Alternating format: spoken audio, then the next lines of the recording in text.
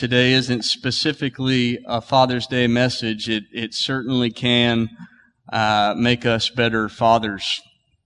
And so, since it's not a Father's Day message, I just wanted to briefly say a short thing to the fathers. For one, a great father is not here. Pastor Sam texted me this morning, and he told me to tell you that he wished that he was here, though he is doing one of his heart's passions in spreading the gospel through meeting practical needs in Mexico. And, just a quick word about fatherhood. As fathers, we have the opportunity to show our children what God is like nobody else in the whole world can. And I've learned that through our children, we can learn things about God in ways that we never could have as fathers, through the experiences that we get. And so, before I get started, I just want to pray for the dads real quick. And if you're a father, you can put your hand on your heart with me, if you'd like. Father, we thank you, Lord, for the unique opportunity that you have given us to be a witness and example to our children of who you are, Lord. And Father, I pray that we would not view our opportunity to be a father as anything less than that, Lord. But Father, that you would raise up men who would rise to the task of showing our children what you are like, that you are full of grace and mercy and wrath and jealousy and discipline and love, Lord. Father, help us to live our life in that delicate balance, Lord God, and reveal to our children who you are, Lord. And Father, teach us things about you, we pray, through our kids, Lord God. Teach us about the frustrations and disappointments that you have with us, your children, Lord, but that where all those things exist, that love and grace abound, Lord. Help us to know these things more through being a father, I pray. In Jesus' name, amen. So, if you will, we're going to be reading out of Philippians mostly today. And so if you'll turn to Philippians chapter 1, verse 27, that is our primary text today. Got the coffee shakes this morning. So let me read the passage and then we'll pray and we'll get into the sermon. Philippians 1:27. Above all, you must live as citizens of heaven, conducting yourselves in a manner worthy of the good news about Christ. Then, whether I come and see you again or only hear about you, I will know that you are standing together with one spirit and one purpose, fighting together for the faith, which is the good news. Don't be intimidated in any way by your enemies. This will be a sign to them that they are going to be destroyed, but that you are going to be saved, even by God Himself. For you have been given not only the privilege of trusting in Christ, but also the privilege of suffering for Him. So let's pray before we get into the sermon. Father, we need your help today, God. Lord, we need eyes to see and ears to hear, God. And Lord, Father, I just pray right now that you would come and make our hearts tender, soft, receptive soil for your word, Lord. Father, I pray that the cares of this life would not choke out the word, Lord God, but Father, that we could lay those things aside and Lord, focus on you and your word and what you would have to say to us now, Lord God. Father, I pray that you would make us deep and wide, Lord, that the word would go down deep into our hearts. And Father God, take root, Lord, and spring up and produce much fruit in our lives, Lord. Father, we're not here, God, to check off a box. We're not here to go through the motions, Lord. We need you to come and change us and make us more like Jesus, Lord. So, Father, we pray for the power of your Holy Spirit right now, Lord. Father, I pray that you would help me by your Spirit to stay faithful to your word, Lord. For there is nothing that I can say in my own strength that will help anyone in this place, God. But by your Spirit, Lord God, we believe that we will be changed today to be made more like Jesus. And so, God, we ask for that. We ask for your awesome power to change our lives. In Jesus' name, amen. So, there are some major implications in this text that lie underneath the words. And just quickly, to kind of give you a high-level picture, I'll list out those three implications, and then we'll get into the passage itself. Implication number one is this: there is a certain way that believing Christians should live our lives.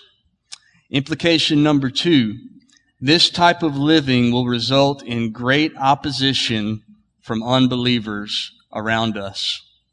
Implication number three: however, we are to live a bold and risk-taking life for the sake of the gospel, despite the opposition that exists all around us. So those are the major implications of the text. And now I'd like to take it a piece and a verse at a time. So let's start over. Let's go back to the beginning in verse 27. I'm going to read you the first half. 1:27. Above all, you must live as citizens of heaven, conducting yourselves in a manner worthy of the good news about Christ. Now, Paul is calling us here to a certain type of lifestyle. He commands us to live a life worthy of the gospel, the good news. And that's what gospel means. Gospel means good news. That's what that word actually means. So what is the gospel? I'd like to spend about a minute or two on that. The gospel is the fact that all humanity is in rebellion and sin against our perfectly holy and glorious God. We are all born dead in our sin and blind to the glory of God and the truth that would save us.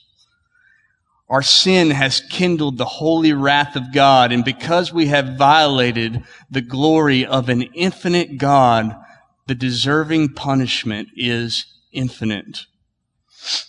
That punishment is a horrendous eternity in a place of torture and darkness and separation from all things good called hell.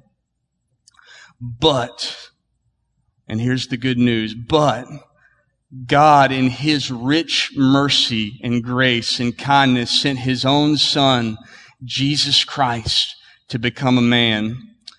Jesus, who is God Himself, humbled Himself in flesh, was tempted in every way without sin, and dwelt among sinful humanity.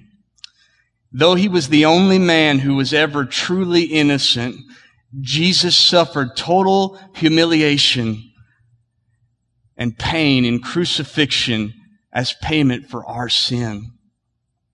He was buried and dead for 3 days. Then on the third day, by the power of God's Holy Spirit, He burst forth in power from the grave in a glorified body.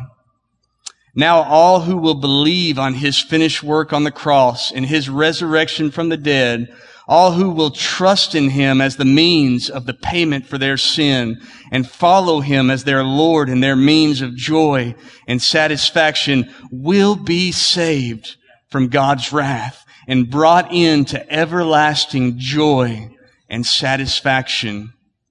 That is the gospel that we're talking about in this passage. So I just want to, before we got into the Word, before we got into being called to living a life worthy of the gospel, marvel for a second at this great gospel that saved us. And if you are a believer here, marvel at the great salvation that God has worked in your life and worship Him for it. Right now in your heart, think about how awesome this salvation is and worship Him for it in your heart. And if you are an unbeliever here, I pray that God would give you eyes to see the glory of the gospel and ears to hear its truth. And I pray that in your heart right now that you would just say yes to Jesus, because He is calling you. And I ask you right now, won't you just come? So I want everybody, when I was preparing this, the Lord just said, just stop here for a second. So let's just stop. I want everybody to close your eyes and listen to my voice. Father, I pray for anyone in this place who does not know you, Lord. I pray for those who do everything under the sun to find satisfaction and worth and the meaning of life and come up empty every time. For Lord, we know, God, that everything that we do to try to find satisfaction in this life always leaves us more thirsty. It always leaves us wanting more. And so, God, I speak to that person now and I say, Jesus is the answer. Jesus is the living water for which we come and we drink and we are satisfied. And so, God, I just pray right now for anyone who has never been born again, Lord, I pray that you would give them a new heart, Lord God, that you would cause them to burst forth in life right now in faith and belief in Jesus' name. Lord, work that work right now by the power of your gospel, I pray. In Jesus' name, amen. Amen. So that's the gospel that we are to live a life worthy of. And the point of this text is that we are to conduct ourselves in a manner that is worthy of this good news that I just went over. Now, many of you will notice if you're reading in either the New King James or the ESV that this word, this short phrase, citizens of the gospel, is actually not in, or citizens of heaven is not in your translation. And when I started to study this, I was kind of confused and baffled. A lot of times I'll go to the literal interlinear translation to get a good idea of what it means, and it was just kind of glaring that word citizens of heaven wasn't there. And so I kind of dug in a little bit.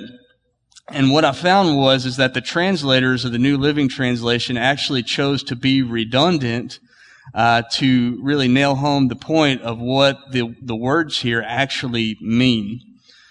Because the meaning of the word conduct yourselves, which is in all translations, conduct yourselves, the Greek word for that actually implies to live the life of a citizen. It doesn't just mean act a certain way. It means to live as if you were a citizen of a certain sovereignty or nation or people. So this verse could be translated, live the life of a citizen that is worthy of the gospel. Because you see, we are not first citizens of this world or of the United States of America, although God does command us that we are to be subject to the governing authorities over us, and that we are indeed not out of His will by being proud to be an American. But we are not first of this world, nor are we first of America, but we have a higher citizenship as the people of God. We have an allegiance and a citizenship that extends beyond this nation and beyond this life. So let me make it just a little bit clearer. If you turn one or two pages over to Philippians chapter 3, I'm going to begin reading in verse 17. It says, "Dear brothers and sisters, pattern your lives after mine, and learn from those who follow our example. For I have told you often before, and I say it again with tears in my eyes, that there are many whose conduct shows they are really enemies of the cross of Christ. They are headed for destruction. Their God is their appetite. They brag about shameful things, and they think only about this life here on earth." Here's same word, different same word used for conduct yourself in the other passage, just a different tense. "But we," verse 20, "but we are citizens of heaven. where the Lord Jesus Christ lives, and we are eagerly waiting for him to return as Savior. He will take our weak, mortal bodies and change them into glorious bodies like his own, using the same power with which he will bring everything under his control. So, we are citizens of heaven. And as citizens of heaven, we do not live for the appetites of self-glorification and the glory of this world. Rather, we seek first God's glory at the cost of our own humility and loss. You see, those who are of the world find their joy, or they try to find their joy, in the things of this world. They make their decisions on how they can receive glory from others and on how they can hold on to the treasures of this life. Money, fame, renown, power, you name it. Those are the things that the citizens of this world crave for and live for. Citizens of heaven gladly lose the things of this world in order to give glory to God and to store up for themselves heavenly treasure. So let's continue in our main text and see what it means to live as a citizen of heaven, to live worthy of the gospel. So back to verse 27. I'm going to read through 28. Above all, chapter 1, verse 27. Above all, you must live as citizens of heaven, conducting yourselves in a manner worthy of the good news about Christ. Then, whether I come and see you again or only hear about you, I will know that you are standing together with one spirit and one purpose, fighting together for the faith, which is the good news. Don't be intimidated in any way by your enemies. This will be a sign to them that they are going to be destroyed, but that you are going to be saved, even by God himself. Now, you're going to notice something about this passage. You're going to notice that none of these ways to live worthy of the gospel are given as commands to individuals, but rather they are given as corporate commands for the church to carry out as a body. So that's something that we won't get into too much, but you know, we say it a lot. We need each other. We need each other. We need to be about the business of gathering together corporately here on Sunday mornings consistently. And we need to be about the business of taking part of small group activities like Sunday circles and small groups and home groups so that we can build relationships so that in those moments when we need somebody, there's a relationship with other believers that we can stand on. These commands are given to a corporate church for a reason, because we can't do this on our own. You will not be successful living a life worthy of the gospel if you come to church once a month and you have no relationship with anybody in the church. We need each other. And so I want to encourage you to have this encourage you to connect with your church body. So, in this passage, in these two verses, I see at least 4 ways, that we are to live worthy of the gospel. Number 1, living worthy of the gospel means persevering resistance and opposition together. Starting in about the middle of verse 27, he says, I will know that you are standing together. This phrase, standing together, literally means to stand fast, to stand firm, to persevere. What does that imply? It implies that as believers of Christ in a lost and fallen world, we should expect opposition, resistance, and oppression. We should not be surprised whenever we express our faith and there is a negative reaction to it. The Bible prepares us very well for that. And so we've got to stop being surprised about these things. We need to stop being surprised when the secular government and the secular media oppose our faith and our beliefs. Jesus said in John 16:33 that in this world we will have many trials and sorrows. So I want to tell you today that the answer is not for our government and our media to become Christian friendly. That is not the answer. That is not how we win. The answer is for Christ to be powerfully proclaimed by the church at great cost to ourselves. That's the answer. You see, throughout American history and in most parts of the world today, being a Christian means at best being ostracized from family and society, and at worst, a terrible and torturous death. Did you know that there are people all over the world who are having their heads removed from their bodies, who are being crucified like our Lord because they proclaim faith in Jesus? To this day, the scripture in Romans is being fulfilled that all day long we are being slaughtered like sheep for your name. That's still being prophetically fulfilled 2,000 years after the Apostle Paul spoke it in his letter to the Romans all over the world. There is great opposition in this world to our faith. And it exists today.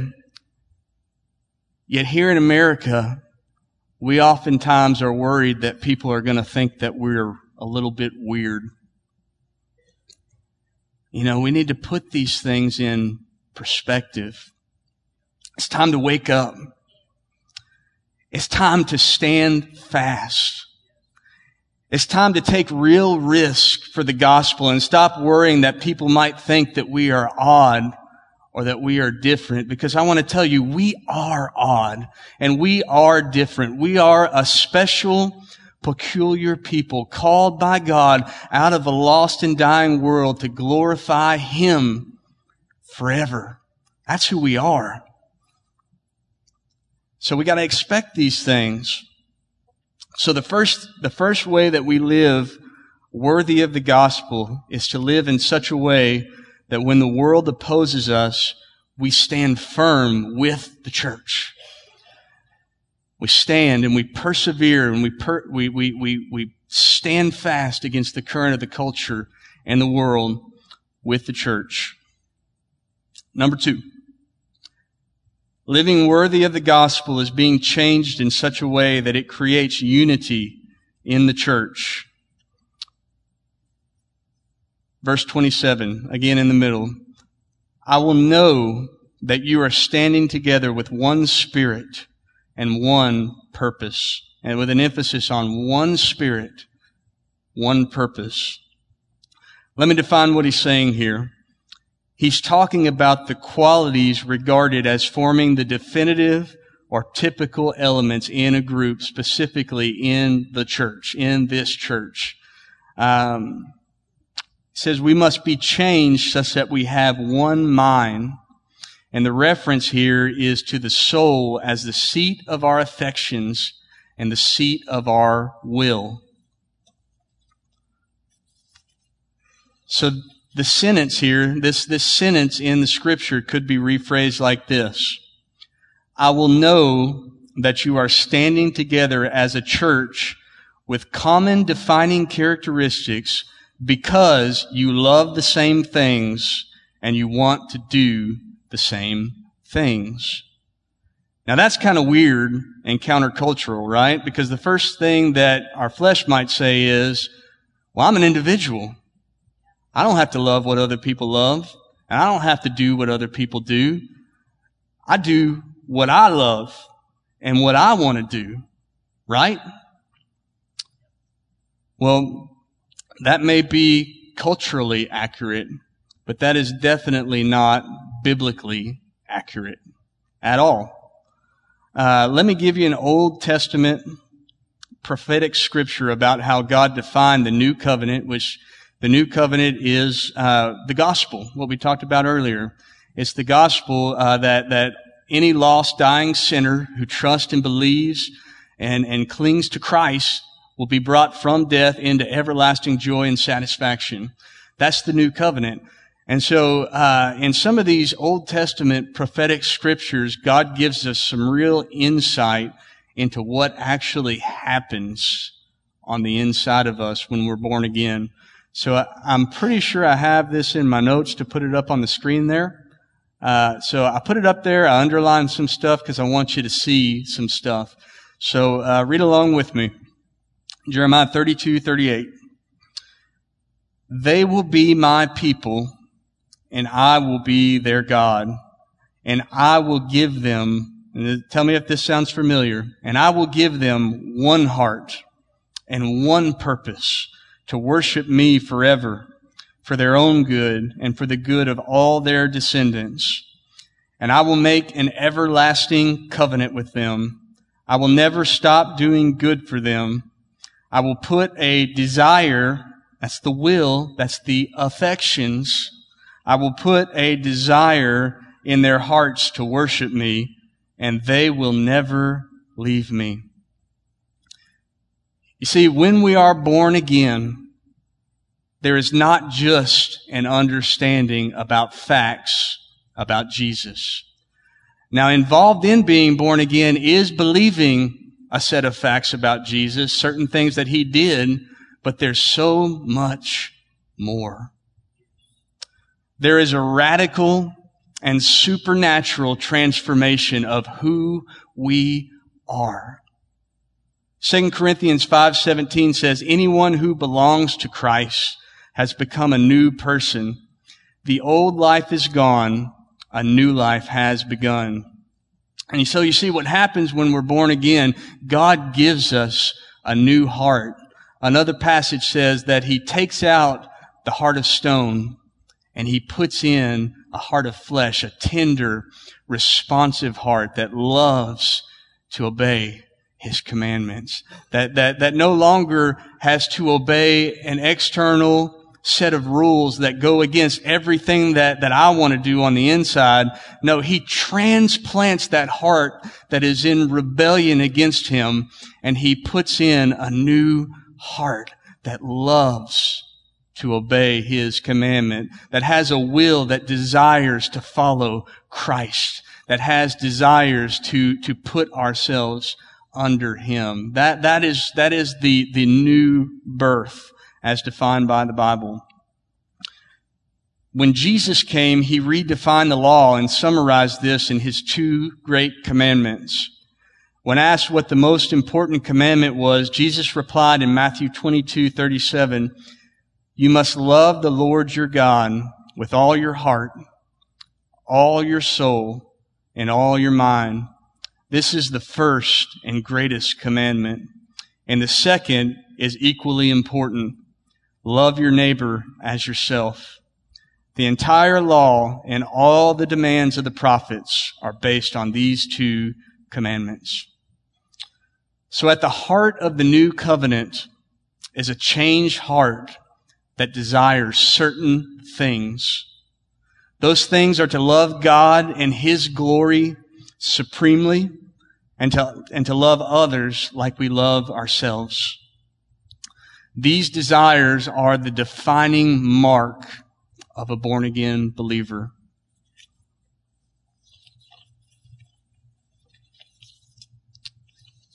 So can we flash back to the Jeremiah passage, just kind of as I go through this before I get to the third point here? Just as I talk, look at the passage from Jeremiah. Under the everlasting covenant, God is the one who gives His church one heart, one purpose, and our new desires. So, let's ask the practical question here. Well, I thought I was a Christian, or I am a Christian, and I know I'm a Christian. But what do I do if I love my hobby, or my job, or the television more than I love God? What do I do? This is what I think at least we should be doing. We learn scriptures like Jeremiah 32:38 through 40, and we pray fervently that God would give us that kind of heart. Lord, I want to know that I know. What does it say? How do we know that we know Him? It's because we love His people and we love to obey His commandments. 1 John. That's powerful. You know, the enemy can come and he can bring us down, but when God gives us that changed heart, we know that we know Him because we love to do His commandments. It's a joy. And when we don't, we pray fervently, Lord, change my heart. I don't want to love television more than I love you. I don't want to love my stuff more than I love you. I don't want fear of losing my stuff to keep me from glorifying your name. Lord, I hold on to this. Help me to hold on to this world loosely, to be faithful to what I have, but to hold it loosely enough that if glorifying and serving you says, let this go, that I am willing to let it go. We pray for those things, and it's a continuous battle. And you know what God says about believers? He says that He will cause us to persevere to the end by His power, not our power. So transformation is not by our willing to love God most, but by the supernatural work of God in sanctifying us and empowering us to destroy our sinful nature, which had us enslaved before we believed. And as each believer, and here's the key, here's how this works. Here's how, I had to change number 2 at first because I had it written differently. I want to read it to you again real quick. Living worthy of the gospel, and here's the part that I changed, is being changed in such a way that it creates unity in the church. At first I had written living worthy of the gospel is living in such a way. But living worthy of the gospel is being changed in such a way that it creates unity in the church. So let me read this sum of number 2. And as each believer becomes more and more like Jesus, we find that we do indeed have a common set of qualities that define us as a church, which are the result of us loving God most and therefore loving to obey His commandments. That's what we're aiming for. We're not aiming for checking off boxes. We're not aiming for doing the best we can in our own strength. We're aiming for the Lord changing our hearts in such a way that we come together in unity with one set of will and one set of affections to glorify Him. Amen? Number 3. Living worthy of the gospel is fighting together for the faith. The end of verse 27, he says, fighting together for the faith, which is the good news. Now, I love looking at what these words mean because it kind of, somebody told me that, I'm just throwing out numbers here to give perspective. Maybe there's 200 English words, but there was something like 3 times that number of Greek words that the Bible was originally written in. The New Testament was originally. So it behooves us to look at the words. What do the words mean? Even English Google searches define whatever can give so much life and insight. Anyway, so the picture here is competing together, fighting together for the faith, competing together, or cooperating vigorously together for a common purpose. Now, when I was thinking about this in an analogy, I first thought about giving the analogy of one of the 2 NBA teams in the finals that just ended, the championship. It just ended, which was going on whenever I was first writing this. But I started to think, well, they do compete vigorously together, but they are competing for fame and for pride and for trophies and for money. I believe that the more accurate analogy would be a well-trained and coordinated company of soldiers. They receive little fame, but at great cost to themselves, they fight for the well-being of others. They fight in life or death situations, and you see, whether or not you realize it, we, the church, are in a life or death situation. There are people all around us who are dead in their sin.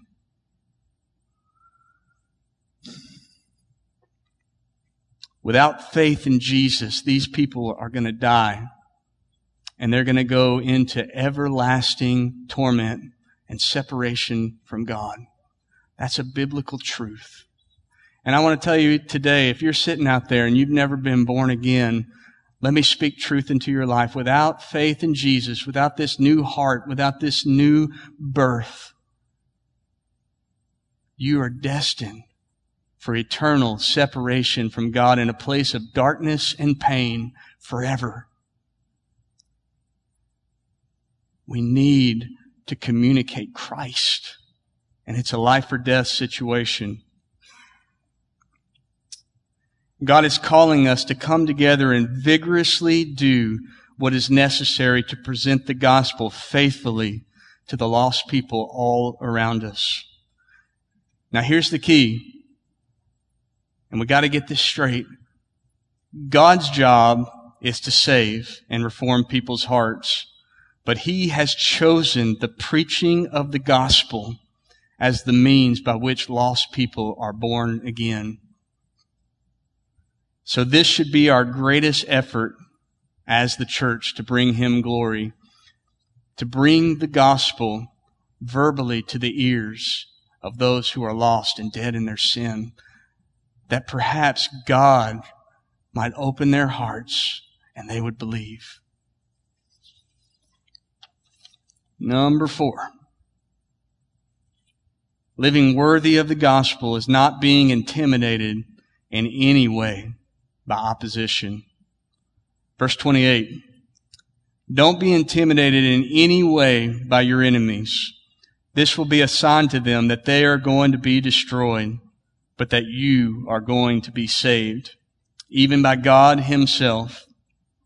Now, I kind of touched on our nation, but we live in a very unique nation in the world. Here in America, you can openly state that you are a Christian.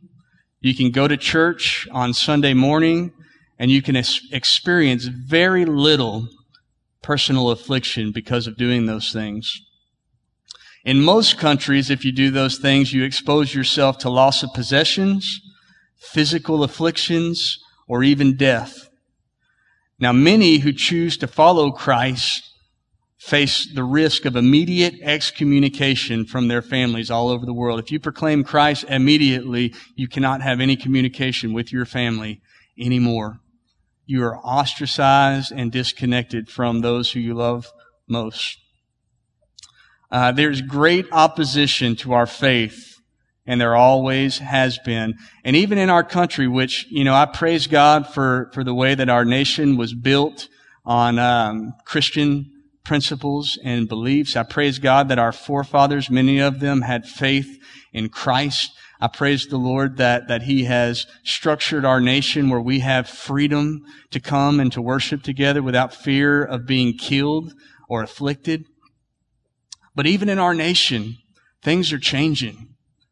It used to be, I've spoken to many people who are older than I am.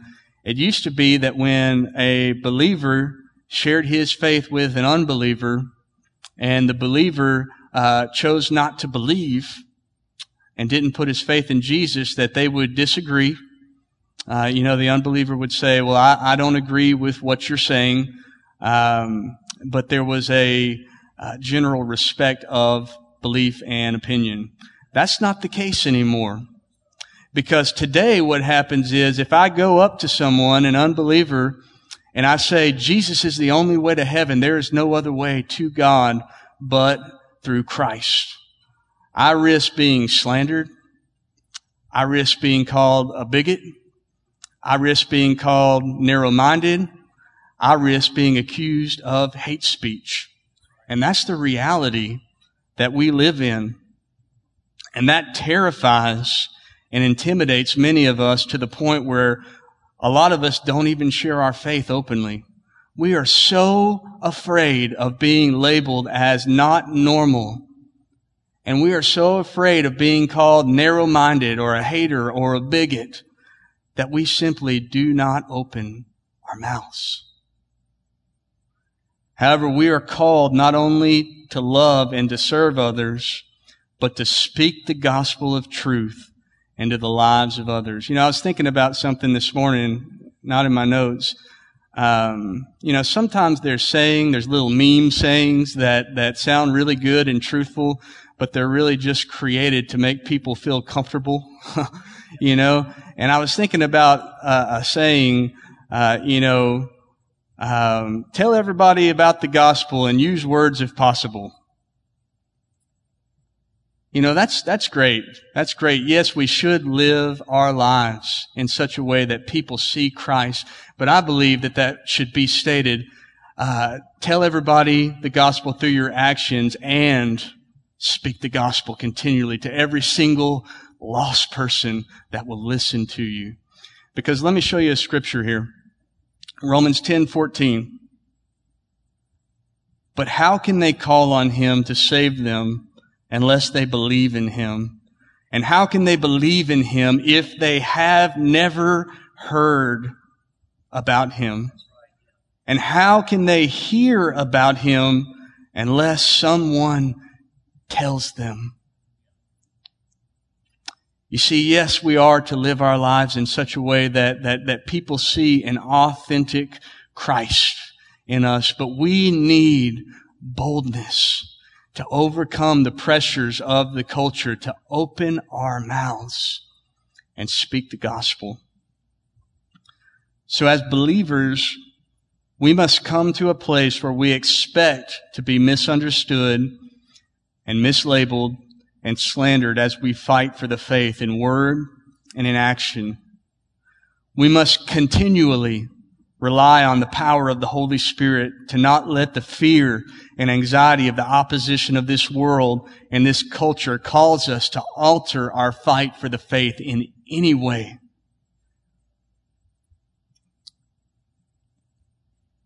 And this is not something that we can do in our own self-loving power, but only through the power of the Spirit, putting our sinful desire to death and glorifying God. And so the key here is that we must learn not to rely on our own strength, but to rely on His power. That's the only way we get here, is dying to ourselves, taking a knee, and trusting in His power. Now the text in 128b says that this type of steadfastness in the face of opposition will be a sign to unbelievers that they will be destroyed and that we will be saved. The word sign means a proof which makes the demonstration obvious, that makes it absolutely clear that this is a reality. One of the greatest realities that the Bible is true, that the apostles didn't make up this whole thing about Christ living the life that He lived, dying the death that He died, and then rising in power from the dead, revealing Himself to the 12 and to 500 more, and then ascending to heaven and sending the Holy Spirit in power. You know why one of the greatest proofs that is real and that it's not made up is that 11 out of those 12 men went to their torturous death standing on that gospel. They stood in the face of persecution, so that here, historically, we know that they were tortured to their death because they wouldn't renounce that gospel. And it gives us a great witness that this Bible that we read is true. Would you die for a lie? I know I wouldn't.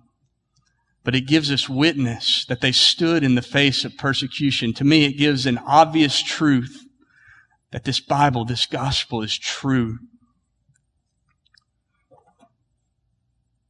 So you see, while being faithful to Christ when worldly things are going well is indeed a witness to Christ, our witness is most powerful when, despite loss and suffering in this life, we remain faithful and true to Christ. So I kind of summarize this whole thing into one big statement, and I've got that to go up on the screen as well. And so let's read it together. In other words, the greatest witness that we can have is a bold, risk-taking faith, not as an individual, but as a unified and coordinated church, pushing the gospel forward in any way that the Spirit leads, but mainly by obedience to God's word and the proclamation of the gospel to all people in spite of great opposition by the unbelieving world. Let's read that again. The greatest witness that we can have is a bold, risk-taking faith, not as an individual, but as a unified and coordinated church, pushing the gospel forward in any way that the Spirit leads, but mainly by obedience to God's word and the proclamation of the gospel to all people in spite of great opposition from the unbelieving world. That's powerful. God's calling us to something higher. He's calling us to something higher than our television and our hobbies and our jobs and the things of this world. And it is a balance to be faithful to what God has called us to here in this life, but to have that eternal mindset, to live for eternity. He's calling us higher. So just quickly in closing, let's look at verse 29. It says, "For you have been given not only the privilege of trusting in Christ, but also the privilege of suffering for Him." Now, the word "for" is probably one of the most important words that you should look for when you're reading the Bible. Because what the word "for" tells you is that the author, the writer, is about to explain the previous verses or paragraphs that he just exposited. He's about to explain what was just previously before. So anytime I see the word "for," I always try to go back and look, well, what is he about to describe to me? What is he about to give the reason for? And in our passage here, he's about to give the reason for why we live this life worthy of the gospel. So here is the reason for the things we just read in 1:27 through 28. While we live that life of great loss and self-unglorification in order to glorify God and push His purposes, specifically the gospel, forward at our own expense, at our own cost. The reason is that the suffering and opposition in this life are tied to the salvation that we have in Christ. They are mutually exclusive. It is not, I will have one, but I will not have the other. When Jesus said, if anyone desires to follow after me, let him deny himself. Let him take up the cross, the burden, the suffering, the opposition, the resistance of the world. Let him take up the cross and follow me. And what was Christ's life in this world? He was a man of sorrows. He was a man of suffering. He was a man who was despised and rejected by this world. And He calls us to follow Him in that. But here's the thing. In that following, in that dying to ourselves, we find our greatest joy. We find our greatest satisfaction. And we are promised in the Word of God that there will be a great compensation for us in heaven if we will lay down the things of this life and follow Him. So I want to encourage everyone in this place to leave here and begin to identify those fears and anxieties that keep you from fighting for your faith. Perhaps you need to better learn how to articulate what it is you believe. Perhaps you need God to free you from the need to be liked and accepted by others. Perhaps you need God to shift your highest affections from the things of this world, from stuff. Shift our hearts off of stuff to where our highest affections are set on Him. Jesus said, where your treasure is, there your heart will be. And if our highest affection is on the things of this world and not on the Lord, then our heart is going to be for the world and not for Him. I would encourage everyone to leave this place and define for yourself what these words of Jesus mean for your life. And so let's stand, let's close our eyes, and I'm going to read this verse to you, and then we'll pray, and then we'll be done. But I just want to encourage you to let these words of Christ sink into you, and let it be the final word in this message. Matthew 16:24 through 26. Then Jesus said to His disciples, "If any of you wants to be my follower, you must give up your own way, take up your cross, and follow me. If you try to hang on to your life, you will lose it. But if you give up your life for my sake, you will save it.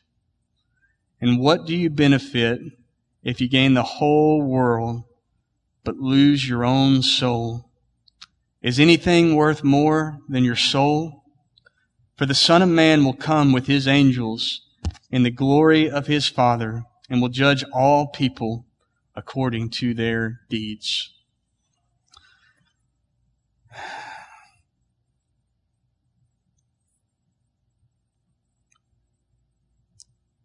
I feel the Lord saying to someone, you got to let it go.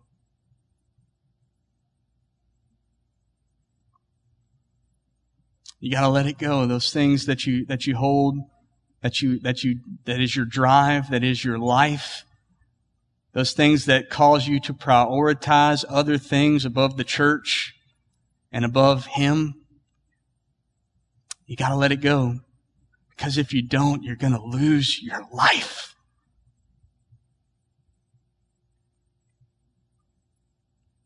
What does it profit a man to gain the whole world, but to lose his own soul? This is life or death. Let it go. Don't lose your life over something temporary. Let it go. Father, we thank you, Lord, for your word. We thank you that it is living and powerful and sharp, Lord. God, we thank you that it challenges us, Lord. And Father, we pray that you would help us, God. Give us grace not to love this world and the things in it, even near or close to as much as we love you, Lord. Father, we pray that you would change our hearts, God. Father God, that you would continue to do the work, Lord God, of giving us hearts that love you most, Lord, and love others like ourselves. God, that you would set us as a church, Lord God, as individual members in a body, Lord, that you would slowly but definitely change our will and our affections, Lord God, to set on you, to love you more than the things of this life, God, and to love to do your commandments, God, and to love one another, even as we love ourselves, God. Father, teach us, Lord, sacrifice for the kingdom. Teach us, God, to hold on to this world loosely, Lord, such that should following you require us to let go of something of value in this world, that we would willingly lay those things down at the feet of our Lord. God, it's not by our power. It's only by your power, God. So, Father, I pray that you would do that in us today. In Jesus' name, amen. Well, happy Father's Day.